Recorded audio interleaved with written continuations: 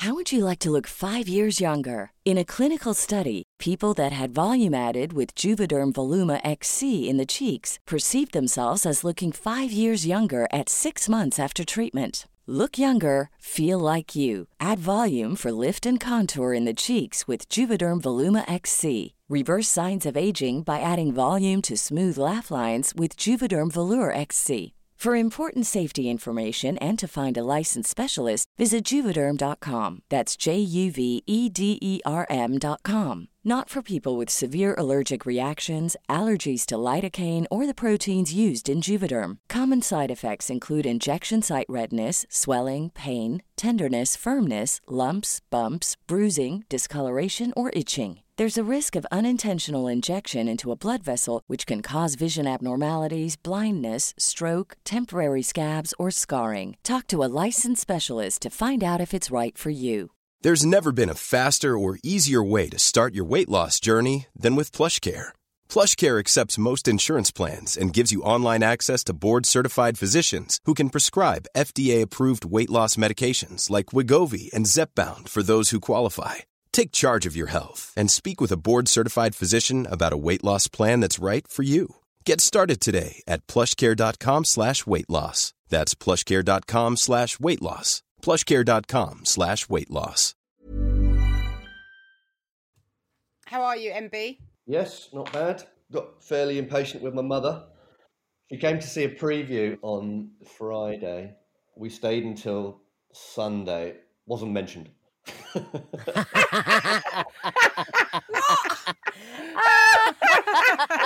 She liked it then.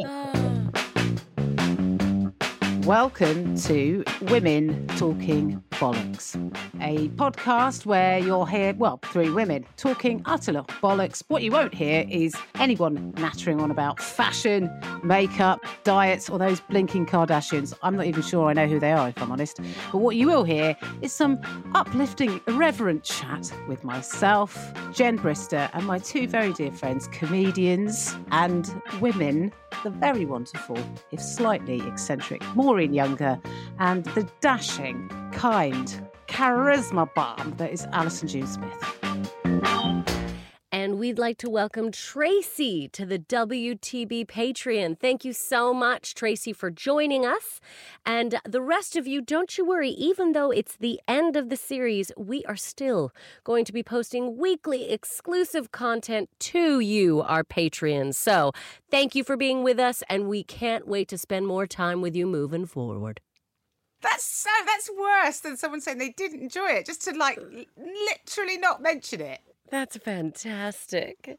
Yeah, it went quite well as well. It wasn't even a bad preview. And hello, Marcus. Welcome to the podcast. Thank you very much. Mark, welcome to our podcast, WTB. Thank you. I'm honoured. You are honoured. I'll tell you why you're honoured. You are the very first male guest we've had. Is that fair to say? We've never had a man on this podcast. Yeah, we've never had a male. We've actually never had real bollocks on Women Talking Bollocks. So you're also the first set of original, genuine knackers that we've had on here. And what a delight. Well, take your word for it, Marcus. We don't need proof, by the way. Yeah. I wasn't going to give you proof, Maureen. I was just going to hold them in sort of congratulatory style for a bit. Yeah, like some worry balls.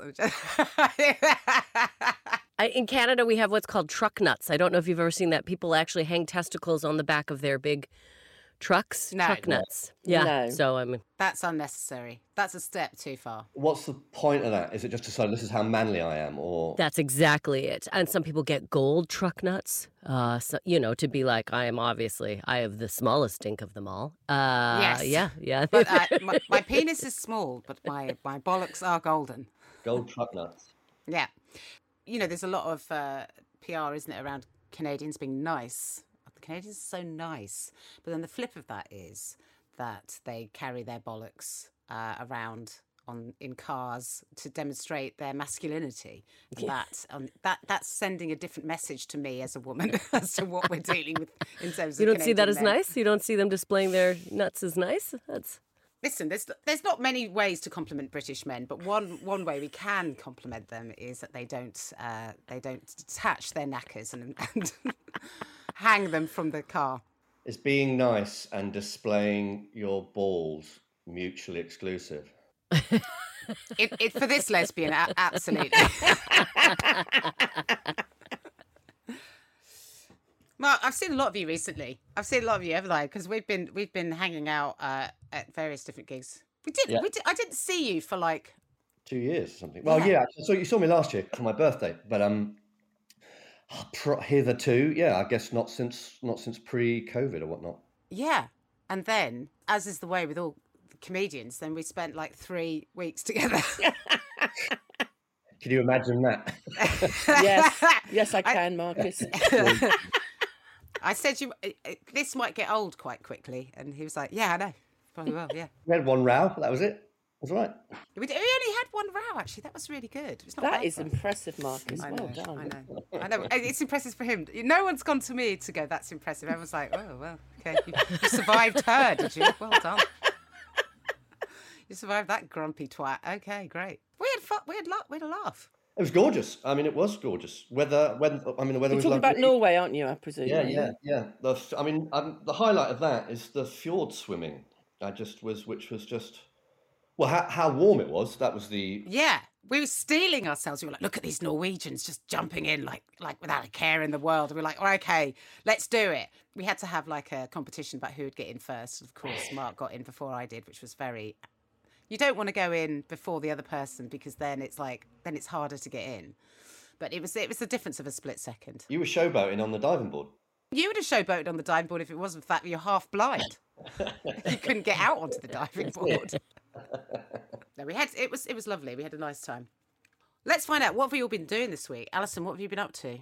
Oh, we got headshots done, which was really fun. Me and Danny went together, my boyfriend and I, so we got some shots, which was really fun, everyone. Those new shots are so good, Alison. Andy I love them. Hollingworth, he gets it. He's very fun. And his studio is now in a bunker, like an actual old bunker. Who took the photos, Alison? Andy Hollingworth. Oh, okay. Yeah, so he does like all the Sarah Millikins, basically the northern regime of comedians, And yeah, it was super cool. But yeah, this bunker is like the walls were so thick. There were bands practicing next door. I thought, that's a great idea for bunker. Like, get bands. They can be as loud as they want. They can do whatever the hell they want. And we shut our door to the studio, and it was like you couldn't even hear them. It was a very cool experience. It was very fun. Yeah. They're great. Where is the bunker? Is it in Manchester? No, it is outside. So it's in, I'm going to say Chester, but it's like Wrexham, Chester. So like right on the border of Wales, kind of. Oh, yeah. so a little bit further west. And it was beautiful. And he was like, we'll even do some shots outside, but it started to rain, so we couldn't go outside. But it was very fun. Oh, who stylized that for you? Did you come up with that? Well, it was just, I had the coat. So I borrowed a bunch of costumes from Jonathan Mayer, who is a comedian. And, dresses up and has spectacular clothing. So he was like, well, I have this big winter coat. It's my coat, but I think it's very Canadian. So I thought so he sent like all this stuff. And so, yeah, the coat and it was funny because the makeup lady was like spent more time doing like the coats. What was it, like feathers? It was like fur, but it looks kind of feathery. So she spent more time like preparing the coat than I needed. So, yeah, just saying. I'm a natural. Perhaps the coat needed more work than you. That's exactly it, Maureen. That's exactly it. That is often the case. The clothing needs more work than this natural exactly, beauty. Than that natural beauty that is before us right now. What those photos are a triumph. Are they for Edinburgh? They are for a variety of things. Yeah, I got them actually done because I have a new comedy album that will be coming out eventually, so that is why I had them done. But, when you get headshots done, you just use them for everything. Exactly. They'll probably be your Christmas postcards, guys. Get ready for that. That's going to be fun. Double thumbs up, Alison. Your hair's looking good as well, Alison, this morning. Thank you, Marcus. Her hair always looks good in the morning. Maybe it's the camera angle, but I don't remember your sort of beehive. Is that It's like a chignon or something. a chignon? Is that what's called a chignon? Is it? Isn't it? No, because the chignon's on the back of your head. Oh, is it on the back of your head? Oh, right. If it looks like a chignon that's on the back of your head that's been raised up. Hey. Hey, your chignon slipped. You guys, what's going on with you this week? Maureen, what have you been up to? Well, I too was in the West Country, so I did a couple of gigs in Wiltshire. In the process of getting there, I took the Elizabeth line for the first time. What is that like? If you're not in London, then you're probably not interested. But it's basically a new line. It is brilliant because I had to go to Paddington, which it's is air conditioned, isn't it? Yes, air conditioned. And if you're in East London, getting to Paddington is a pain in the arse. I got there in 3 stops. Took me 10 minutes. Where from? Where did you pick it up from? Liverpool Street. So from Liverpool Street to Paddington is 3 stops? It's like 10 minutes. Whoa. That's a handy line. For a Londoner, you're like, this is ridiculous. Because east to west has always been a nightmare. Obviously, I got there really early because I travelled on the hottest day of the year, so I was panicking. So of course you did. I got to Paddington an hour and a half before the train left. But anyway, I did get round the Roman baths in Bath. So I played the tourist, which is, I would recommend, really nice, interesting, very well kept. For a monument from the Roman times, it's in very good nick. It's one of the best Roman monuments, I think, in the world. And then I went round the Fashion Museum as well. Saw pictures about that, yeah.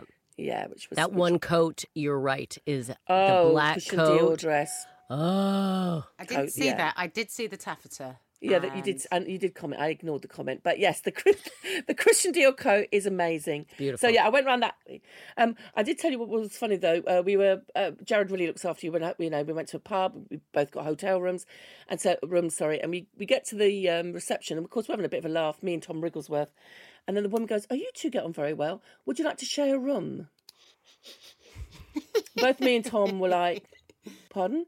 I went, I don't think his wife would be that happy about that. She went, oh, it'd be separate beds. Like, that would be the clincher. Okay. Why, when you've got 2 separate rooms, would you want to share a room?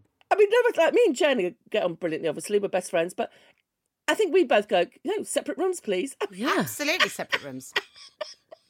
What is she playing at? She's losing money doing that? Everything's gone wrong with that option. I think, well, you know what it was? I think they somebody must have asked for a room and all the rooms were taken. I think they overbooked. But she knew we were there as colleagues. Like, we're there as the comics. You get along real well. Why don't you just... Why don't you top and tail?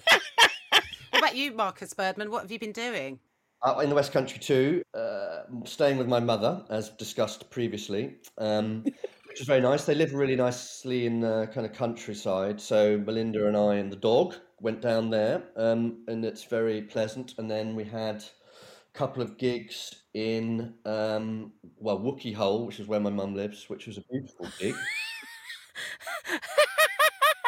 It doesn't sound like a real place. I know it is a real place. It just doesn't sound like a real place. It sounds like it's Chewbacca's asshole, doesn't it? Wookey Hole. You just said it so casually. I'm like, wait, stop. Wookey Hole. That's great. It's a real place. It's a cave, isn't it? It's a cave in Somerset. It isn't Chewbacca's bum. I like to take my girlfriend up Wookey Hole, and it's never not funny. With your mom? Anyway. My mum looking on disparaging links, uttering no judgment. It's the other side of Cheddar Gorge, which is a bit more famous. It's which is caves, and Wookey Hole is the other end of it. And my mum lives there. And it's there was beautiful around there. It's absolutely beautiful. This gig was in it's a circus school, so it was quite a lot of it's beautiful accoutrements around, all these sort of ropes and whatnot. So it's just quite an interesting environment, and that was nice. Although it wasn't very well attended, which was a bit of a shame. And then I did a gig in Bristol, Alan Anderson's Prison gig in Bristol, which there's so many things wrong with what you've just said in that one very short sentence. You started with a name that I never want to hear again, and then you ended with something that suggests that comedy can never work there. But do continue. It was good. I mean, it was good. Yeah. How can it be good? It can't be good. It must have been awful. It's like a really good Jongleurs gig. It's like I did that gig when it was Jongleurs, and it was never good, Alison. It was always. It moved it upstairs. Oh, okay. So I went into the room, and it was full. It was like screaming sort of drag night, and I thought, oh my God, who's he booked? Like, and I've got to follow this. And it was just like, kind of like, there's no way you could do stand up after a drag act. And it was just like hen-do-tastic. And I thought, oh, this is so horrible. And then one of the sort of drag queens came up and said, I think you're in the wrong room. So it was upstairs. It was like a quiet. You are not meant to be here right now. You are definitely in the wrong room, mate. But anyway, so we went to upstairs, and that was actually a nice gig. And beyond that, we just had a really nice time so we went up around Clifton and the Clifton Suspension Bridge, which is so amazing. I don't know what, like my mum's lived down there for 25 years, and I still really don't know Bristol that well. And Clifton is just incredible, beautiful. I don't know Bristol at all, and I've been there so many times, and yet every time I go, I'm like, I've got really no idea of the geography, because I go somewhere, I'm like, oh, I'm in where they do the comedy gardens, or I'm here at the pub for the comedy festival, or I'm here at Jongleurs Prism or whatever. Yeah. But I don't know where any of those are connected, you know. It's funny you say that, because somebody was going to Bristol and they needed to go somewhere, and then it was another comic, and they just gave directions via, where the old Jongleurs was, and that's how they did it. Like, you know where the tobacco factory is? You go along that road, and then you're up to Jongleurs, and then Jen, what about your week? What did you get up to this week, sister? I went to. I mean, what did I do? Let's a look. blur. I mean, I went to Middlesbrough. It was fine. Look, I mean, I'm not going to speak. It's no disrespect to anyone who lives in Middlesbrough, but wow, what a place! It needs some money. Somebody needs to inject some cash into Middlesbrough, because it's been neglected. I think it'd be fair to say. What's always incredible is when you just see how much of the money is kept down south. I mean, like how it's all kind of like we've got it in the south, and it's not distributed evenly around the country. And when you go to places like Middlesbrough, you're like, yeah, I would be very cross. Looking around my town and looking around your town, I'd be like, I think you can inject it. I think we might need a bit more money up here. Can make a difference, because like Dundee has been getting a lot of money.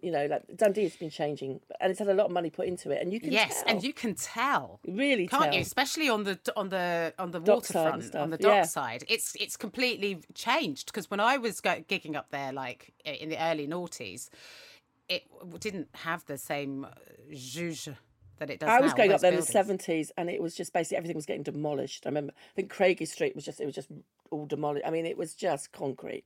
So there's a lot of money going into Dundee, and it shows. Yeah, I mean, look, Middlesbrough was fun. I had a great gig at the town hall, and then I met a mate. There's very few places you can go drinking in Middlesbrough. It's true. But we did. And so we and then met a couple of people, Tracy and Neil, hello, who took us out to a couple of pubs, took us out to a pub in just down the road from where we did this gig, where I had a Middlesbrough gin and tonic. Right. Which is gin and tonic in a plastic cup with no ice or lemon. And Nice. The gin may have been made in a tub. You don't ask questions. You just... So it was a warm gin and tonic. And I said, I thought, don't even ask for a slice. Just go, just ask. I said, just a little bit of ice. Is there ice? She went, oh, no. She was like, basically, no, I don't think so. I can't do a Middlesbrough accent, but she was like, no, I don't think so. And as if asking for it was like, don't bother asking, love. Look around you and... It's cold enough up here already. You don't need Yeah. It was anyway. I actually had a really fun time. You know, one of those random nights that you go, and it's just. But wow, Middlesbrough, I tip my hat to you. By contrast, I was in Newcastle the weekend before, and that's brilliant. Great city. It's. I think. But it's they've so had a lot good. of money, Newcastle. They have had a lot of money, yeah. And all of the sort of Sage and the Baltic and that quayside. Because I was a student in Newcastle, and it was horrible in the noughties. Oh, sorry, in the 90s actually that would have been. And it was really grim. And as a student, as an art student with long hair and purple dungarees, you just had to run down the street, But now it's really. Look at you must have been like, look at that Bender. Let's beat the shit out of him. I spent the whole of my student years running away. Just a bunch of art students, like just pegging it around Newcastle. I remember once there was the mall that we'd had to walk back to the student union, and there was just like these three scally guys in the middle of the mall, and all the students were going round just to avoid these three like teenagers. And I was like, well, I'm not doing that. They're teenagers. And I was cycling, and I'm not going to be sort of like intimidated by three 15-year-old Geordies. Cue about 15 seconds later when I'm being beaten over the head with my own bicycle. Oh my God. I think I've made an error here. One that you never made again. Yeah. Yeah. You all started out as art students and ended up as track and field stars. They very fast. They run. It's yeah. Wow. Well, we've all had weeks, haven't we? And that's Yes. But of course, now is the time where we head over to the corner. It's not even. It's. I mean, well, it's not even the corner, is it? It's just you, Maureen, and it's your Be My Money moment. I'd managed to block myself as a spam sender. I chose my own number and my own contact to block. Oh my God, Maureen, I understand, but I don't understand. I've got to shut this down now. I've got to shut it down. Yeah, I'm gonna do what Jen always hates. I'm gonna tell the end of the story first because otherwise it won't make sense. Really, I just remembered this when I was talking to Jared, and Jen gets involved in this story. What? Yes, in Edinburgh once. Paul Thorne, who's a very, very funny comedian, once managed to convince me, Marcus, that he was not Paul Thorne. Really? And I believed him. So what happened was we were in Edinburgh and there's like these certain bars, for those of you who don't know, certain bars where you need a certain pass to get in. So Jen was trying to blag it very unsuccessfully. She was like, oh, I've forgotten my pass. And the guy went, well, you'll be on your email. Just check your email. I mean, we all know, me, Jen, the doorman know, she hasn't got this email. But Jen's not one to give up. So she starts looking through her phone going, oh, I can't seem to find this email. Right, we're all standing there. I mean, the doorman's seen this trick, I mean, loads of times. Jen goes, I can't seem to see the email. He goes, well, go look in your junk mail. She went, oh, junk mail. So she starts, and I'm like, oh, for God's sake, we'll just go somewhere else, right? Because it's getting really embarrassing now. I did really still think we could get in at that point. Yeah. Jen was like thinking if she just carries on looking, he's going to suddenly go, oh, you must have had the email. Anyway, Paul Thorne sees us and he kind of gets us in. So we're sitting down and I'd just seen Paul Thorne compare this store just before he'd gone up to Edinburgh. So I went to Paul Thorne, oh, I really love your emceeing. And he just looked at me really pissed off. He went, I don't MC. I've never MC'd in my life. I'm thinking, oh my God, it's not Paul Thorne. And so he's going, I don't MC, I've never MC'd. I'm thinking, oh my God, who's a comic that looks like Paul Thorne but isn't Paul Thorne? Right? So I'm desperately trying to, while we're having this conversation, going, who is it? Who looks like Paul but isn't Paul? Because he's getting really, goes, no, I've never ever MC'd. I don't know what you're on about. Anyway, this goes on for about 5-10 minutes and then he eventually admits that he's Paul Thorne because by this point I'm convinced it's not Paul Thorne. Yeah. And then when we leave, Marcus, this is brilliant. So by this point, Rod Gilbert's joined us. There's quite a few people. So we go to say goodbye, and it takes us about 5 minutes to say goodbye. So we're like, bye. See you soon. And we walk off to go to the exit. Unfortunately, that exit's closed. So we'd go past everybody that we've just said goodbye to for 5 minutes, going, hi. And we could walk past them to go to another exit. Also we'd walked quite far. So yeah. We hadn't just gone and then come back. We'd gone, looked, and then we got to the exit where we couldn't get out. And I said, Maureen, we can't walk back through these people. We're going to have to find a way to get out of this exit. And Maureen's like, well, I'm not climbing over anything. So I said, well, look, you go and I might be able to climb over it because I can't face that long goodbye again. And then in the end, we had to sort of circle back and then walk past all the people again and go, oh, but they're like, what are you doing here? It was like, oh, bye. Because we just said, see you soon. And it was like 2 minutes later, bye. That's like the end of the Morecambe and Wise show. Yeah, it just went on and on and on. Maureen, thank you for your Be More Maureen moment. To be honest with you, it's not the best one, and it's not the worst one. And it is the last episode, but I do know someone who's got a better Be More Maureen moment than you. Who's that? For this week, and it's Marcus Birdman. Well, you've thrown me in at the deep end here.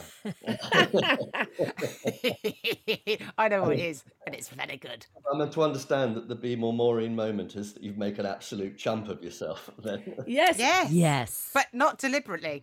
Not deliberately, yeah. So a year ago, I had a stroke, which meant that I've lost half of my eyesight, which when I was in hospital, I was heavily sedated. And I needed to go to the toilet. So it was quite late at night. I trundled to the toilet. I was wearing my kind of hospital gown, which I parted and sat down. So far, so good, were it not for the fact that there was already a naked blind man sat down.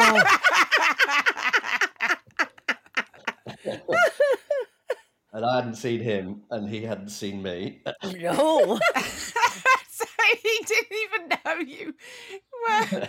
No, he was totally blind. He didn't know who it was, and because I could see him, I did know who he was. So I wasn't sort of giving any names out so that there was any follow up to this. But it was brilliant because it was just like most English scenario of what you would expect someone just to kind of scream at you, going, "What, get off." And he just said the most English thing, which was, "Oh, I'm sorry, who's that?"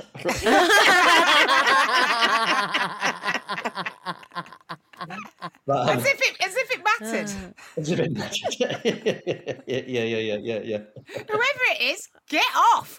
Yeah, get off. Whoever, that was what you should have said. Whoever it is, get off. Get off me. I've got a short list of people where you don't have to get off. Yeah, and I'm pretty sure it's not you. Judging by the fact that I can feel your testicles, get off.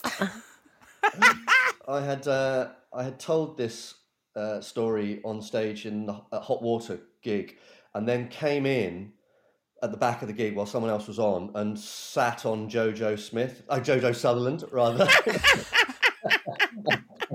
She whispered in my ear, went, "Well, that proves you're..."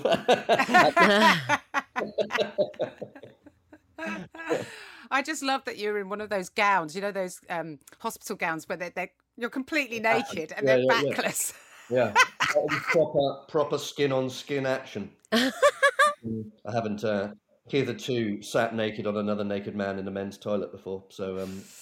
I mean, it had to happen at some point. I mean, that's, in a way, full circle for introducing your first pair of actual testicles in on the show. Mm-hmm. Yes. They are in spirit, if not on camera. It's nice that your testicles keep making an appearance. And I hope that continues. You haven't said that a lot, have you? Hey, I don't think she's ever made that statement before. I literally have never said that ever. This is the first time. But there's always the first time, and let's hope it's for the last for both our sakes, frankly. Well, Maureen and Marcus, thank you very much for your Be More Maureen moments. They were both brilliant. But let's head over now to our agony aunt. Alison, this is the final problem of this particular series. So it's time to ask Alison. Go to the gym, get it together, pay your taxes and stop eating chips. Take my advice. Take my advice. 'Cause I ain't using it. No. Take my advice. I ain't using it. I personally, again, thank you so much for the problems that come in. This one, fantastic one. And I am very happy to be leaving the season on this one because this is actually something that we discussed when we started this podcast, that we would never talk about this sort of thing. So I think this is appropriate. I'm going to sum it up. So basically, this individual's problem is diet chat at work.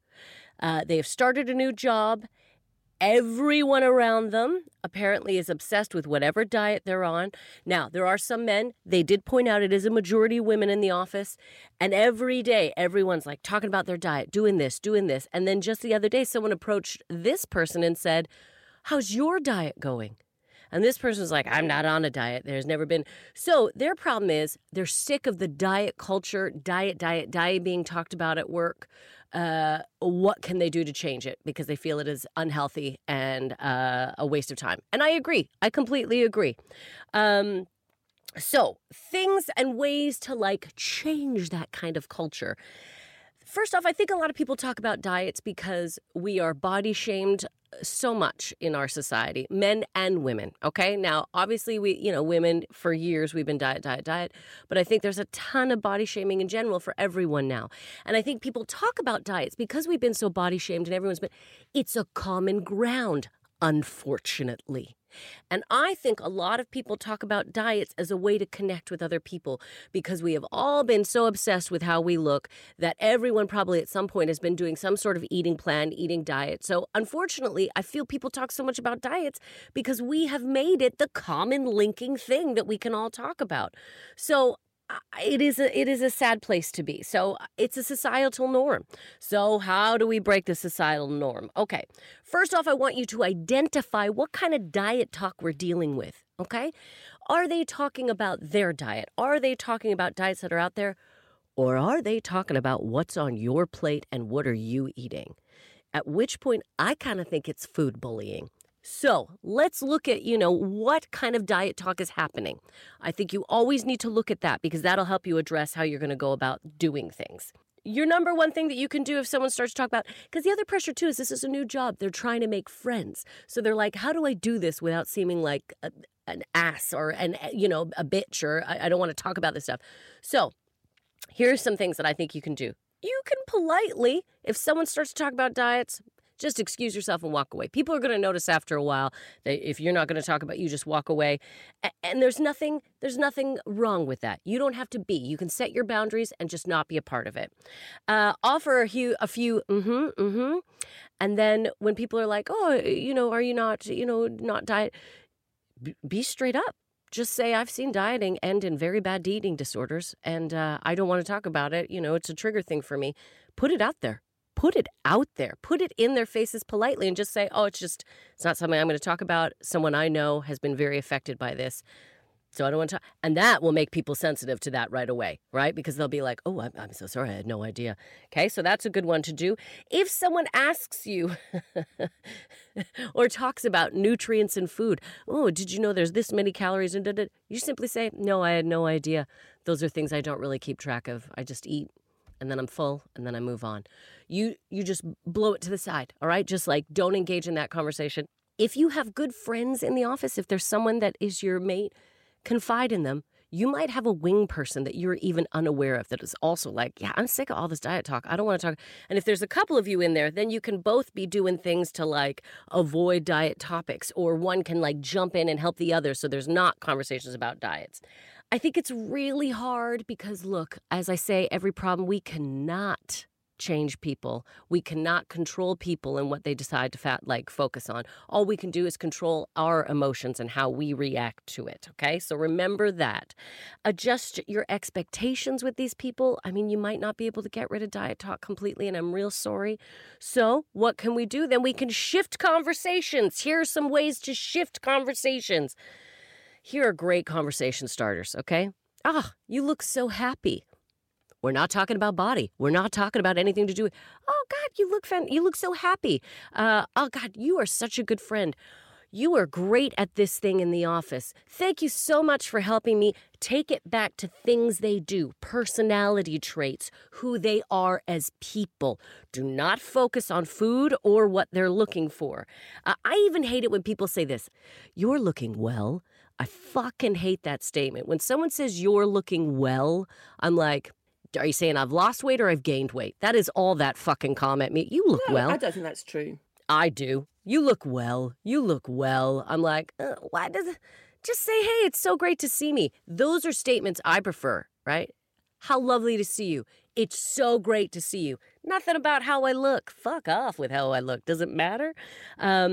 You're so funny. That's another thing. Compliment people on their jokes. God, that sense of humor. I feel so comfortable around you. Oh, God, you're so organized. I love your passion in regards to this thing at work. You inspire me. If you're putting out compliments like this encourages talk about who people are, not what they look like, which is what I think we need to focus on in society. Then you could go to movies. Did you watch this new movie? Have you heard this new thing? Have you read this comic book? Shifting conversations. And you might be like, it's hard. Get a list. Get a list of things ready that you can shift a conversation into. Then you're just ready to go. Be firm, but be kind. Okay? Don't be like, I don't want to fucking talk about diets. Okay, what you've done there is isolated yourself, and now you're the bitch in the office. Just simply, diets, I've never bothered, or I don't like talking about it, but hey, I noticed that thing. Always firm but kind. And I just want to encourage you to do this, because by doing this, everyone, you are probably going to be helping out a lot of other people who did not want to talk about diets, but did not have the strength to stop that conversation. So by you being the one to begin this, I want you to know that you are setting an example and you are helping other people in the office. That is all the advice I can give today about not talking diets. Thank you, Alison. It's a tricky one, diet chat. I appreciate what you were saying there, Maureen, that you don't think that that's what people's intention is when they say you look well. But I do think for some people it is very triggering, and just to be sensitive to that. And I think when you spend the whole time, it's all about how you look or what you look. I mean, it can, if you're already very sensitive about that sort of thing, it can just make you feel like on edge all the time. It's like, why even bring that up? So yeah, I think it's important to be Yeah, just empathic, isn't it? And just have a little think about who, how our words impact on other people. I don't think that's listen. Call me woke. I mean, do, because I'm quite happy to be. But yeah, that's all it is. And I do think diet talk. I mean, for me, I was overweight for a very long time. I used to find any chat about diets. I just used to find it very triggering and upsetting, because even if it wasn't directed at me, just the conversation of diets, it was like, well, I guess I should be on one, because I am literally 2.5 stone heavier than everyone here who's talking about how they need to go on a diet. It's like, well, then if you need to go on a diet, I need to stop eating and not start back up again until Christmas. Yeah. So it's kind of that you do get very sensitive, and it can wear your self-esteem down. So it's just about being able to control conversation without creating a confrontation, which is obviously not something I'm very good at, Alison, but something that you are. So is it, as I always say at this point, isn't it good that you're giving the advice and not me? Otherwise I'd be like, tell them to fuck off and sit there, diet up their ass. Don't do that. It's probably not helpful. I remember one time telling my partner that she looked lovely today, and the response was, have I not looked lovely on any other day? Which I thought was a little unfair, but I take your point. Alison, thank you so much for your Ask Alison corner. I don't know what I'm saying. It's fun. Hey, it's the end of the series. I've literally the segs are going. You look well, Jen. Fuck off. See, that works too, everyone. See how efficient that is? I mean, it's much easier. It's much easier. You will eliminate the problem people in your life if you... That was a very good seg there, actually, Marcus. Well done.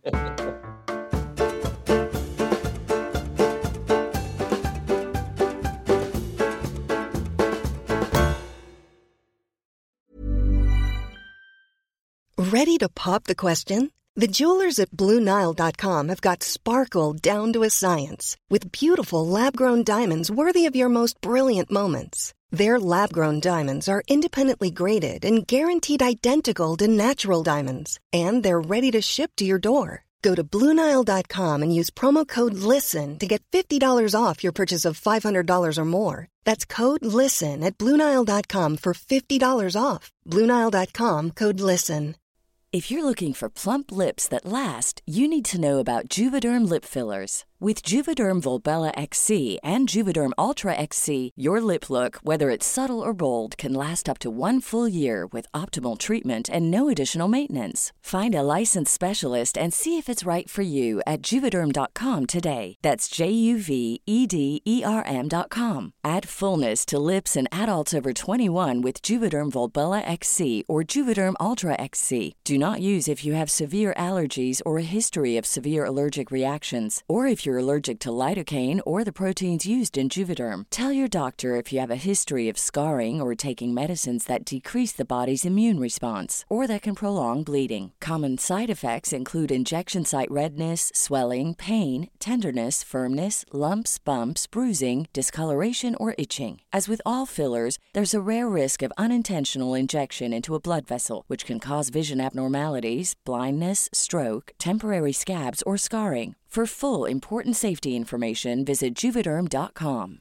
Burrow is a furniture company known for timeless design and thoughtful construction, and free shipping, and that extends to their outdoor collection. Their outdoor furniture is built to withstand the elements, featuring rust-proof stainless steel hardware, weather-ready teak, and quick-dry foam cushions. For Memorial Day, get 15% off your Burrow purchase at burrow.com/ACAST and up to 25% off outdoor. That's up to 25% off outdoor furniture at burrow.com/ACAST.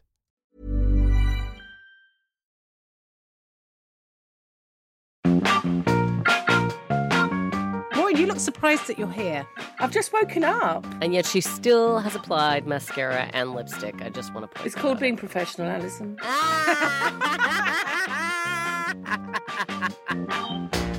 Now is the time to ask ourselves, what are we watching on television? Well, I've been watching The Newsreader, which is on iPlayer on BBC. I don't know if any of you've heard of it. Jen, I think you'd really like this. It's an Australian TV series, and it was ABC's most watched drama programme of 2021. Oh, and wow. achieved achieved the most nominations of any show or film at the Australian version of the BAFTAs. And it's set in 1986. Period detail is fantastic, particularly the costumes. And Anna Torv plays Helen Norville, and she's an ambitious and hard-headed newsreader trying to make her mark in a male-dominated industry. And Sam Reed, he's Dale Jennings, and he's a producer and reporter who is desperate to become a newsreader and is generally a nice guy. You just really love his character. And there's a moment which I think we can all, as performers, relate to, where he gets his chance to read on the new, to read the news on TV, and he mucks it up. His nerves get the better of him, and it's completely awful.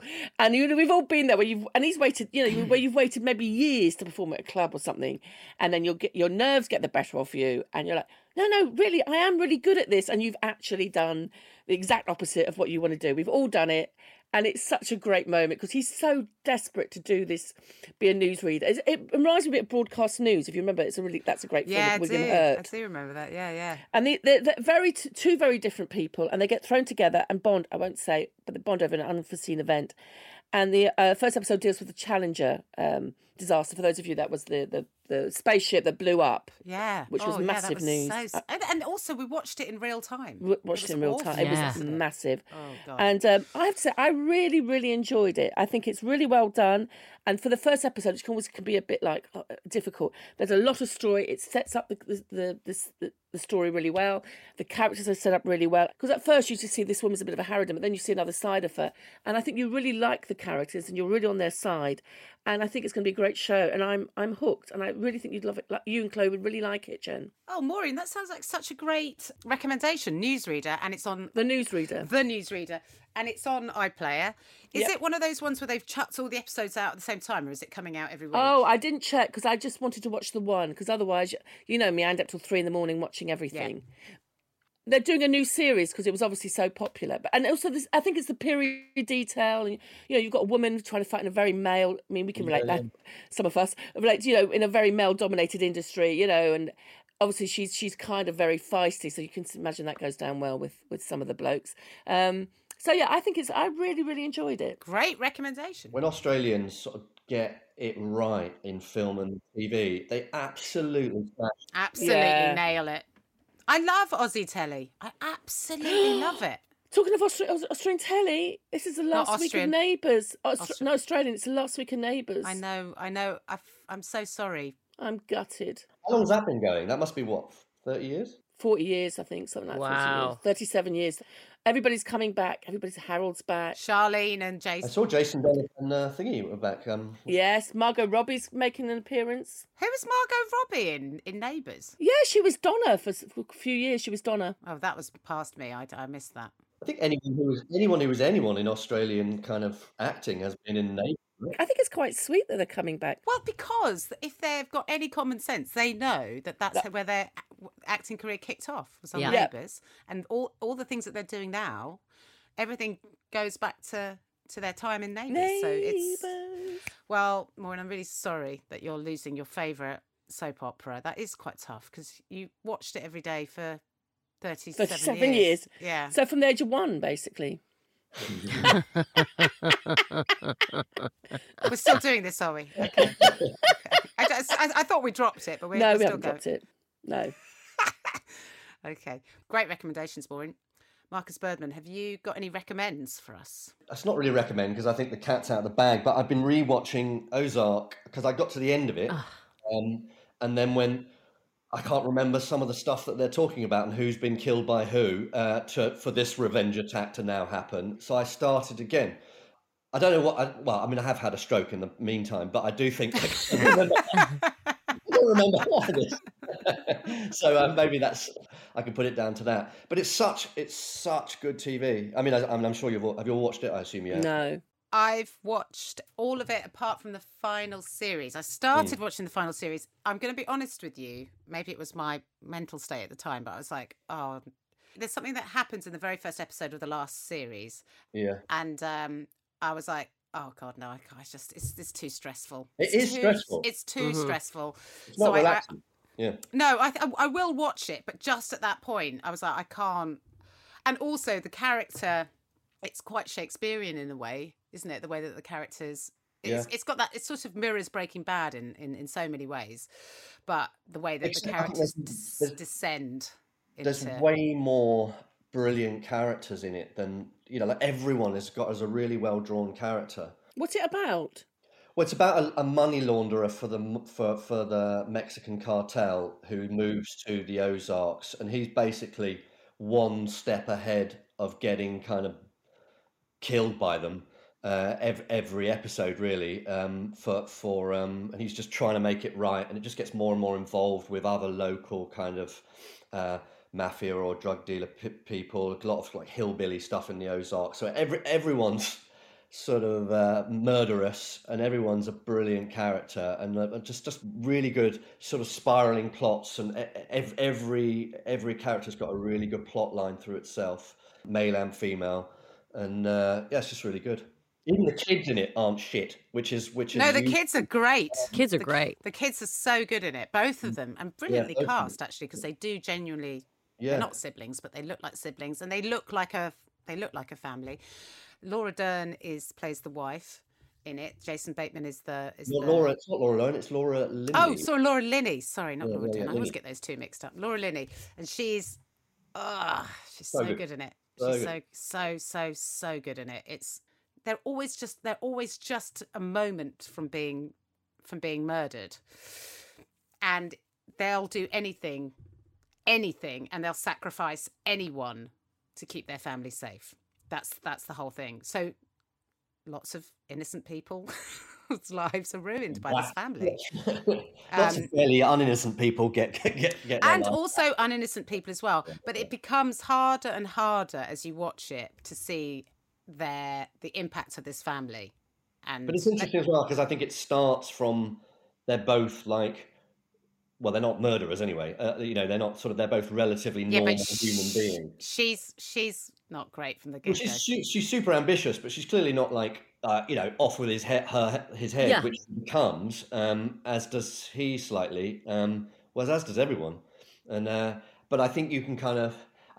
It's not like you can relate, because it's not like any of us are at any point going to be laundering money for the cartel. But you sort of, rather than these sort of cartoon villains are just sort of like, they're just dreadful and they've got no redeeming features or anything, and you sort of go, well, it's just a bit thin.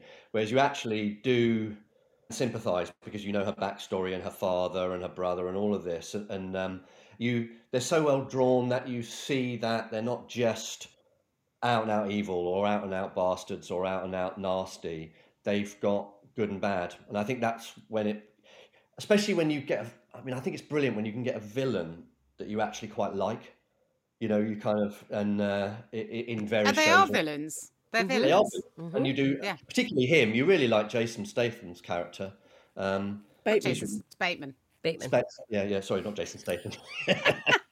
Very different show. Show with Laura Dern and Jason Statham. Jason Statham. Did you ever go for jobs as TV reviewers? That'd be hilarious.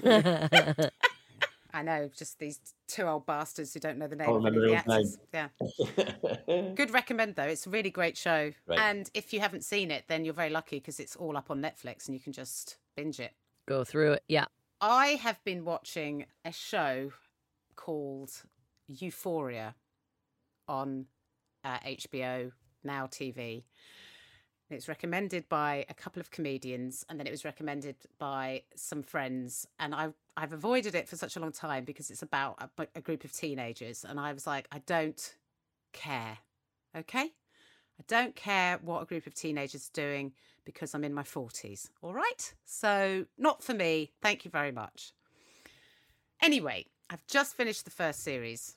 It is absolutely incredible television. I don't know what is happening. America just keeps consistently coming up with the best TV in the world. It is about a group of high school students, and it's all about their lives. Drugs, love, social media, sexting, dick pics, pornography. And it's showing it. It's in I think it's in a town somewhere in New York State, somewhere, not you know how big New York State is. It's like somewhere. So it's still kind of like, you can still be in the middle of nowhere, can't you, in New York? And these kids, it's about their lives. And the main character who narrates it is Rue. And she is she has an opioid addiction. She's only 17. She developed this addiction when her father was dying of cancer and his pain medication was left out. And she started to take it to numb her grief. And then, because it was just left out. And so she was taking all manner of different opioids and she becomes an addict. So you meet her in the first episode she's deep addiction. And you see flashbacks of how it affects her family, flashbacks of her ODing at 16, present day relationships that she has. It's fascinating. It's so, so good. And if you have a teenager, which I know you do, Marcus Birdman, what a window into their lives. Because basically the creator of this program wanted to show this is what your children are seeing, okay? Mm-hmm. They're watching. Do I want to know that? I don't think you do, but I don't think you can afford not to. Right. So it's so clever. I can't tell you how clever it is, but it shows you exactly how these children are living their lives and what they're exposed to, which means that, like, I look back at my childhood, how innocent it was, because we didn't have access to hardcore pornography. And when I was at school, if a bloke wanted to wind me up, he wouldn't have sent me his dick. Do you know what I mean? Yeah, Or you wouldn't have been blackmailed into doing stuff. Or you wouldn't have been like someone forces you to have sex, videos the sex, puts it out on the internet, and then you're made fun of. All of those things like cyberbullying, all of that, it's all in here. But also, it's so interesting the way the children kind of, like a lot of the kids, they just don't use gay, straight, bi, pan. They just are. Like one of the characters, Jules, is a young trans girl. And that is the character that Rue is her best friend, and they end up they fall in love. And that relationship that they have, it's just so forward thinking. It's so fascinating. It's so great to see the way the kids kind of are living their lives way more authentically than certainly I ever did when I was young. I couldn't have come out at 16. Oh my God, I would have been a pariah. So to see that, that's really great. But then the flip side, the stuff that young people are sort of having to deal with that we never had to deal with when we were their age. It's just really fascinating. The direction is incredible. I cannot recommend it enough.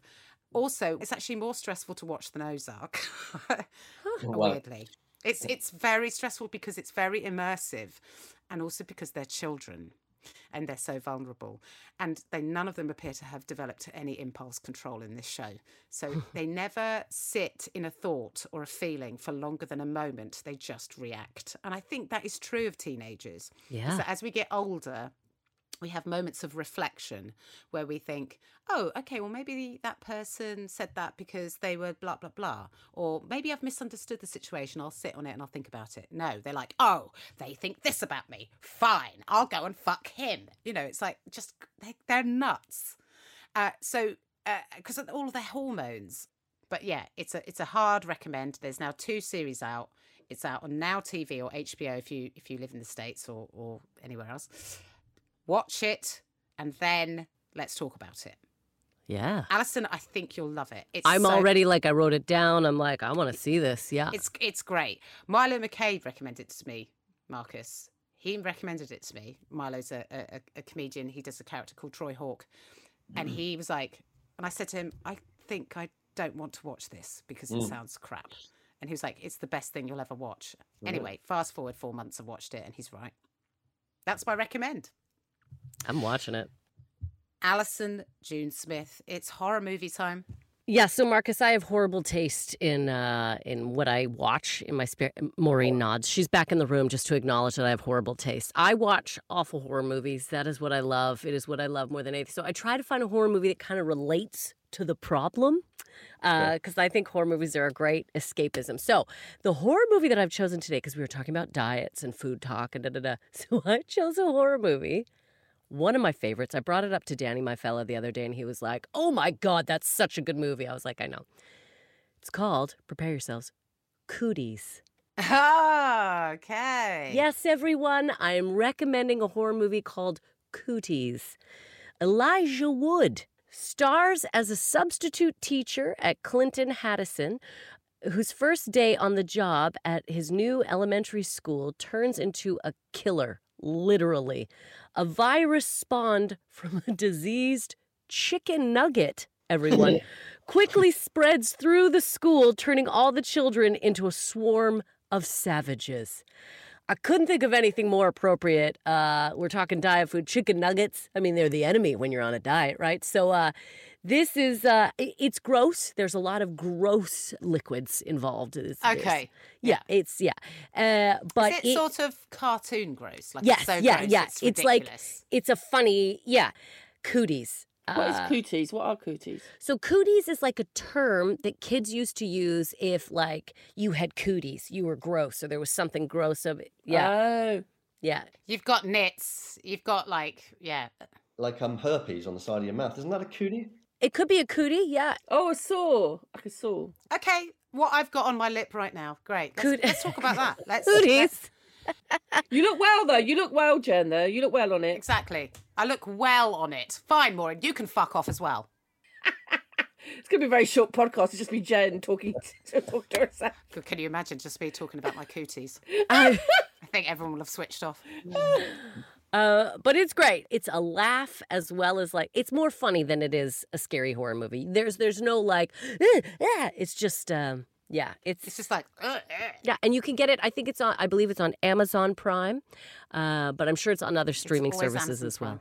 Yeah, it's always Cooties. Amazon Prime. I promise I will never be watching this, Alison. I know. I like to expose my horrible movie taste to the world.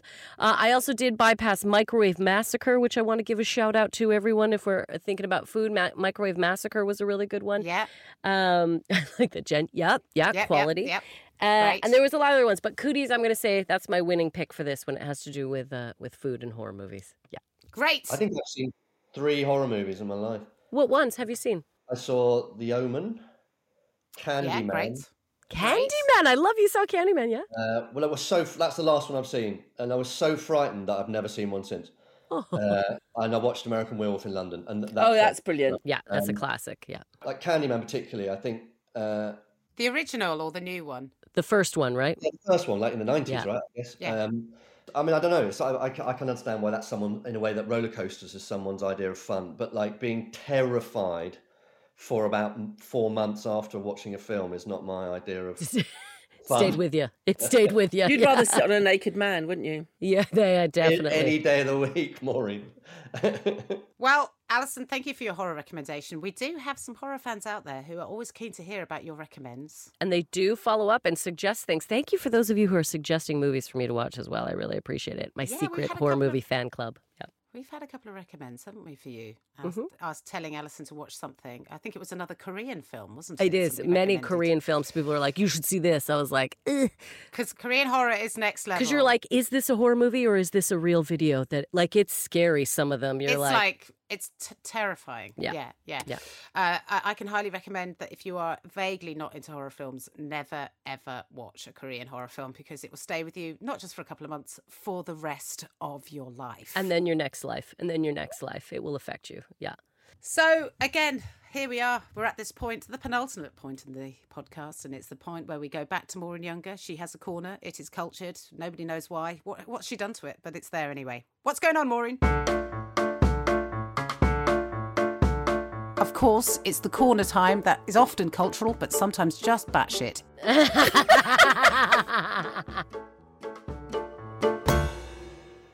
Well, it's 100 years from the BBC. Oh. Which obviously has a big influence on British life. And I thought I would look at BBC comedy, as we've got another 3 comedians here. No, another 3 comedians here, and see what you think. I know, I had to count.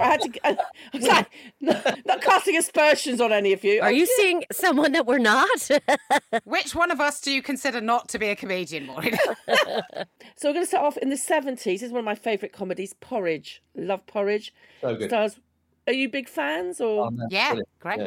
Yeah. I don't know if Alison knows it. It was massive in the 70s, starring Ronnie Barker and Richard Beckinsale, written by Dick Clement and Ela Frene, and it was initially on air from 1974 to 77. And it's considered a classic British sitcom. You can watch it on BBC. This is all on BBC iPlayer. I would recommend it. It's absolutely fantastic. It's set in a prison, HMP Slade, and Barker plays an old lad called Norman Fletcher, and he's forced to share his cell with Lenny Godber. played by Beckinsale. And over the course of the 3 series, you see their relationship develop. And given the whole point of a sitcom is that no matter what the characters do, they never move out of their situation. Being in prison is like the perfect sitcom scenario, because obviously they're always going to be in the prison. And it's just really funny. Barker is without doubt one of the best British comedic actors we've ever had. And it's got great supporting characters. You've got Fulton Mackay is Mackay, the Scottish screw. Prison officer, yeah. He's this kind of ex-army Protestant. I presume he's Protestant. He's just brilliant. You've got Brian Wilder's Barraclough. But you've got to remember, it was written in the 70s. So it's very funny, but they didn't write it with the mores of 2022. Okay? So there'll be certain aspects where you're like, oh, okay. So if you're triggered by Friends, for God's sake, do not watch Porridge, because you'll just go mental. But I would definitely recommend it. The next one is from the 80s. And this is something I didn't like, but I am like the only person I know who didn't like it. Every comedian I know loves it. It's The Young Ones. Oh, yeah. I don't know how well that stands up now. I haven't really? seen it for such a long time. I don't know. Have you seen it? Have you seen it, Alison? No, I've never even heard of it. It's kind of like iconic. Like it was like the comedy series in It's the 80s. completely anarchic. Yeah. Okay. It's never been anything like it. 4 very different students share a house. Jen's right. It was anarchic. It was often surreal, and it was iconic. And it brought alternative comedy to the mainstream. And it was just massive, wasn't it, in the early 80s? Yeah. And loads of really good bands played on it. Did they? Yeah, I mean, like because they had quite. I don't know if it was every week, but quite often they'd have guest stars, wouldn't they? Guest music band, and so like the Damned played on there, Madness played on there. I remember Madness. Yeah, which was quite a good introduction to alternative music as well as kind of. I think it's that sort of punk comedy, wasn't it? Yeah. It's both simultaneously from in the sort of late 70s, early 80s, I suppose, and then punk in its kind of ethos of kind of crazy and fairly sort of makeshift and yeah, that's where British stand-up comes from. British stand-up comes from the punk scene, and I think like American stand-up comes from the jazz scene. So there's a different. That's why our comedy's similar but different. It's because it comes from 2 different sort of like. Yeah, it was very influential. I mean, I don't know, because I never really liked it in the 80s, so I don't know how well it stands up to time. For the 90s, I thought, well, what another iconic sitcom, Absolutely Fabulous. Oh, I mean, yeah. Even I went to university. I used to come home drunk from the pubs and watch episodes of Absolutely Fabulous. I was so in love with that show. Yeah. So for those of you on the unlikely event who don't know it, it was created and written by Jennifer Saunders, who stars as a dysfunctional PR agent, Adina Monsoon. And obviously she has Jonah Lumley as her best friend, Patsy, an ex-model who apparently has never eaten for the last 30-odd years. And she has Julia Swahili plays her rather staid daughter, Saffron. And you've got comedy legend June Whitfield as her mother.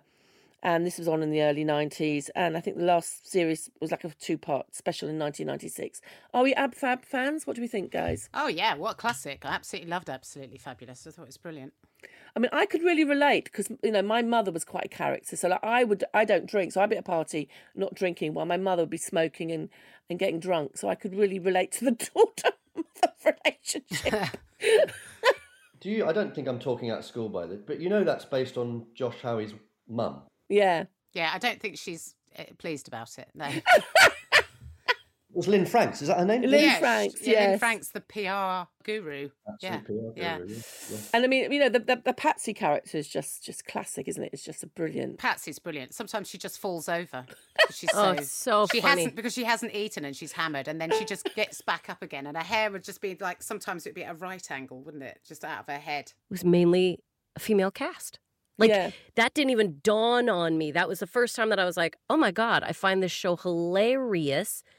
And it's female. All the major characters. Yeah. It was phenomenal. And there were always guest stars like Helen Lederer, or there was Jane Horrocks who played Bubbles, and there was there was always like a cast of like female comedians or comic actors that would make guest appearances on the show, and that's also why it was so good. And I think it was great they had June Whitfield in, she'd been a stalwart of British comedy, I think, since the 50s or 40s even. So she'd been in a lot of classic radio comedy but always playing the straight woman. She always plays the straight woman. But she can do some really good lines. There's that famous line when Adina says, there's a thin woman inside me, and her mother goes, just the one, dear. Which is that kind of comment that you get from mothers, isn't it? You're like, oh, But that was why that was great, because she wasn't playing the straight woman in Ab Fab. She was just funny. She was given some brilliant lines. Now this one again, I haven't seen, but I've been told it's brilliant, and it's from the early 2000s, early noughties. 15 Stories High. Oh, it's written by amazing. Sean Locke. Oh, Sean Locke, Amazing. yeah. Is it amazing, Marcus? It suffered because it came out at the same time as The Office. Okay. And The Office was obviously all hands on deck with that, and that really took a back seat. But if you love Sean Locke, and who doesn't? Who really, doesn't?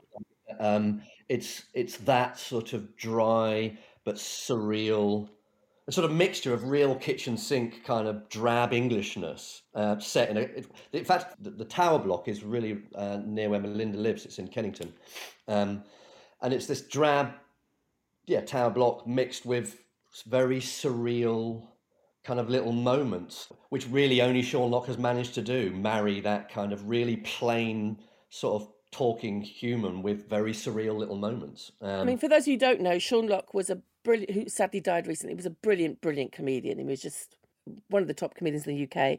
And he wrote this series and he stars in it alongside Benedict Wong. And like you say, Marcus, anyone who's seen it has just gone on about I am definitely going to watch it, is how brilliant it is. It's on iPlayer as well, actually, which hadn't been for years. Yeah, it is. It's only just come on, I think. All these series are on iPlayer at the moment. Brilliant. I'll recommend it enough. Brilliant. So many good recommends there, Maureen. I mean, so many to add, actually. I mean, I would have added Blackadder. That was one of my favourite series. That's also on iPlayer at the moment? Is it? Okay, yeah. I mean, don't watch the first series, obviously. No, the first series is dreadful. The first series is awful, but the second to 2 to 4, absolutely just.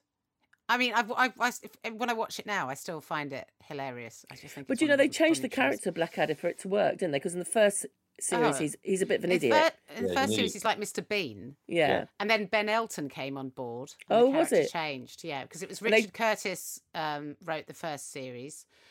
And then Ben Elton and Richard Curtis wrote the second series, and then that's how you see it makes such a difference when they change his character. It just goes up a level, doesn't it?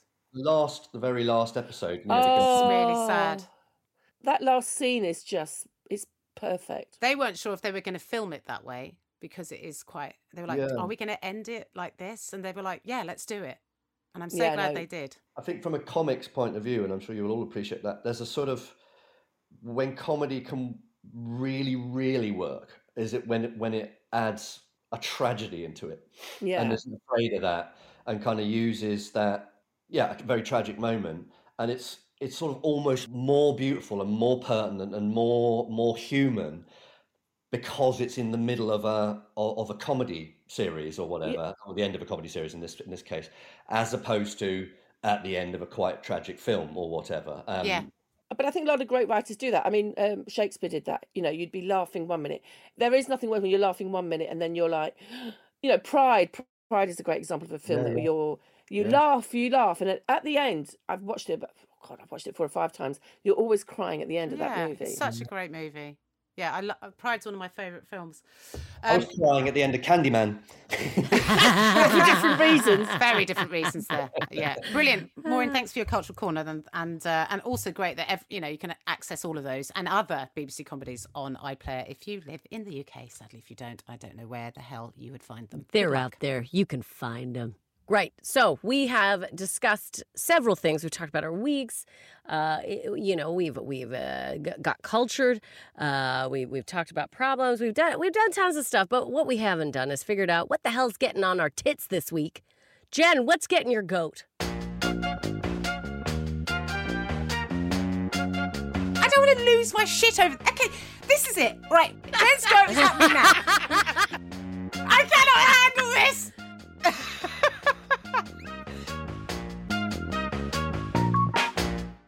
It's the same thing. I've talked about this before. I'll talk about it again. I am absolutely sick to the back teeth of the trains. Let's go back to trains. I got a train to Middlesbrough, cancelled. Train cancelled on the day. Okay. Brilliant. Then I had to rebook a brand new train and then apply for a refund. Okay, so that application's gone in for a refund. Let's hope they give me the refund. Had to buy a brand new ticket, so another £155. Okay. Yeah, to get the ticket. Haven't had the refund yet, got the ticket. Fine, booked it. Got to Middlesbrough, boom. Next day, wake up. Train is cancelled. Can't get a refund. Another £85 to get a ticket. Turn up. Train is late. Half an hour. Great. Finally get on the train. Connecting train. Delayed. Oh, thanks very much. Get on that train. Get to London. Finally. Yeah? 2 hours after I'm supposed to be there. Okay, that's all right. I'm a very chilled woman, as you know. Arrive at London Victoria to get my next train. Buy another ticket. Train delayed. Another half an hour. Great. Okay, finally get on that train. Train doesn't terminate at Brighton. Train terminates at Haywards Heath. Have to get off at Haywards Heath. By the time I got to Haywards Heath, I was like, it's cost me, at this point, it's cost me over £400 to get to Middlesbrough and back, yeah? And it's taken me 7 hours. I just cannot. And then, while I'm at Haywards Heath railway station, I'd think, right, well, I've got time to kill. I'm looking at the news. First news thing that comes up, Keir Starmer is no longer going to renationalise the rails if he gets into power. I literally nearly threw my phone across. I was like, are you absolutely kidding me? Renationalise the railways. Yes. For the love of Christ. They're not working. Definitely. They're charging us £400 to get to fucking Middlesbrough and back, and the trains don't work. Renationalise them. And it's not just today, it's every day. Every single day. I think anything that's prefixed with Southern should be burnt to the ground. Okay, Southern Water, Southern Rail, Southern fucking whatever. None of it works. Can we stop privatising? And also, if you're a private company and then you're not offering them your customers a decent service, guess what? They don't care. They don't care. It's not like when you privatise something, you get a better service. You pay for more. You pay more for the service, and they get a shitter service because they're trying to make as big a profit as they can. So they'll make as many shortcuts as possible to make as big a profit, and they don't care if that affects your service. When are we going to learn that capitalism doesn't work? Anyway, that is what has got me goat. I'm just waiting to see if I get any of my refunds. I'm expecting a £222 refund. We'll see. In fact, actually, no, it's £300 refund I'm looking for. If you've been delayed over half an hour, you get refunds for those tickets as well. Yeah. I know, and I've looked at that, and then you have to fill in another load of forms. I've got another 3 forms to fill in. So they just make it as difficult as possible for you. So can you be bothered? Of course I'll do it, but I mean, it's just so much admin. And all I wanted to do was get to Middlesbrough and come home again. I mean, it wasn't like, I wouldn't mind if at the end I was somewhere nice. that wasn't Middlesbrough. No, I mean, no disrespect, but nobody wants to pay £400 to go to Middlesbrough. Not even people in Middlesbrough. I mean, I don't want to pay £400 to go to any city in Britain. No. The problem, too, is that you're separating a country. There's such a north-south divide already. And now it's like, look, Jen, for you to get to Middlesbrough was like a fucking epic journey. You could have gone to Spain for cheaper. You could have got, it really drives me crazy because being up in Manchester, people don't realize, like, it used to be easy. I used to be one of these ones who was on the train all the time. Yeah, I'm in London. Yeah, it's Tuesday. I'll go down. I'll come back up. Forget that life. It's almost like it's too expensive. Forced. Yeah, too expensive and almost undoable. As Jen has experienced, 7 hours. Yeah. You're using one train line. So you book a ticket, don't you?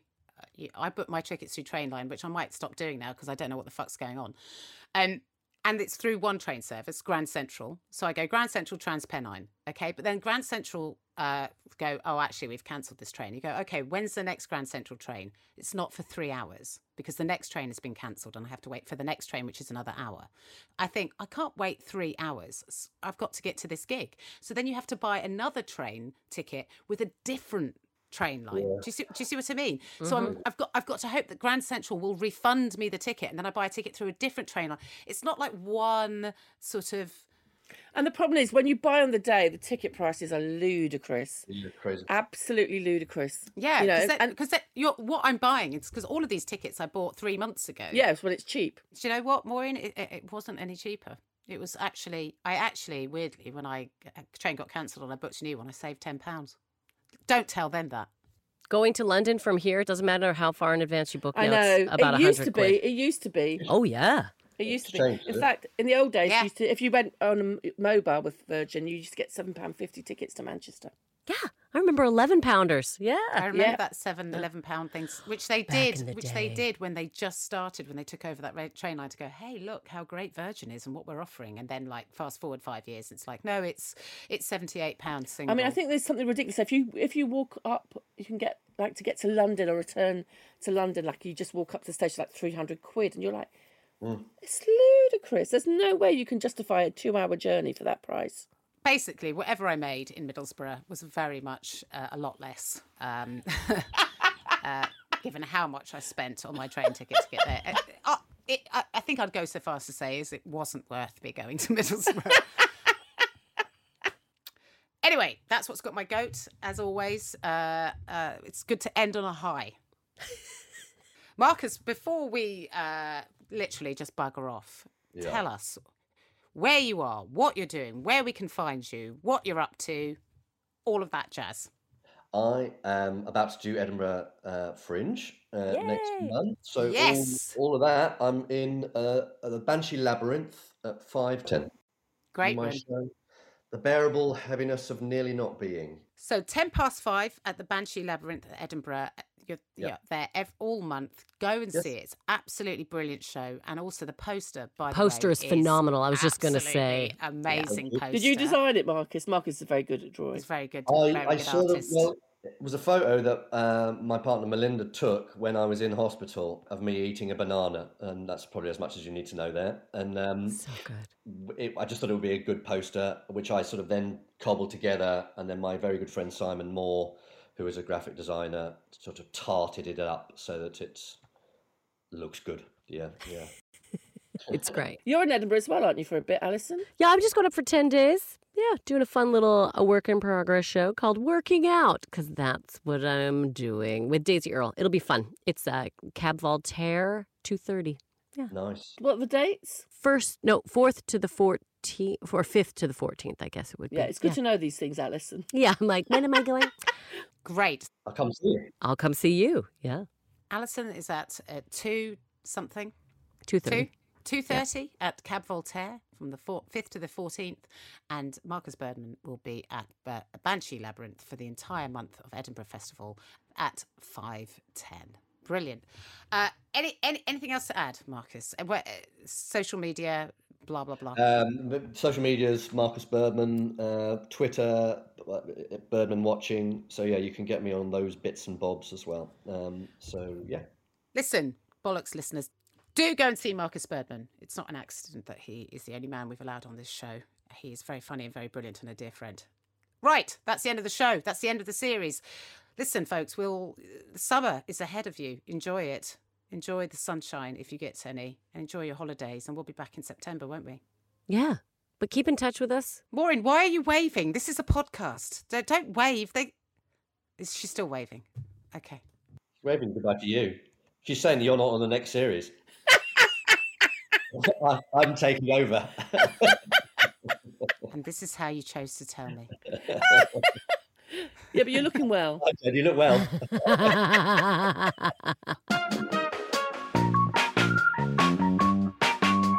Women talking bollocks. If you have enjoyed WTB, please make sure that you subscribe wherever you get your podcasts and leave us a little review.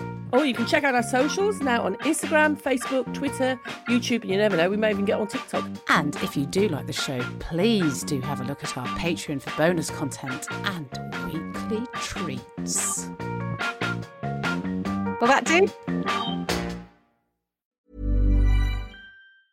A lot can happen in 3 years, like a chatbot may be your new best friend. But what won't change? Needing health insurance. United Healthcare Tri-Term Medical Plans, underwritten by Golden Rule Insurance Company, offer flexible, budget-friendly coverage that lasts nearly 3 years in some states. Learn more at uh1.com. Planning for your next trip? Elevate your travel style with Quince. Quince has all the jet-setting essentials you'll want for your next getaway, like European linen, premium luggage options, buttery soft Italian leather bags, and so much more.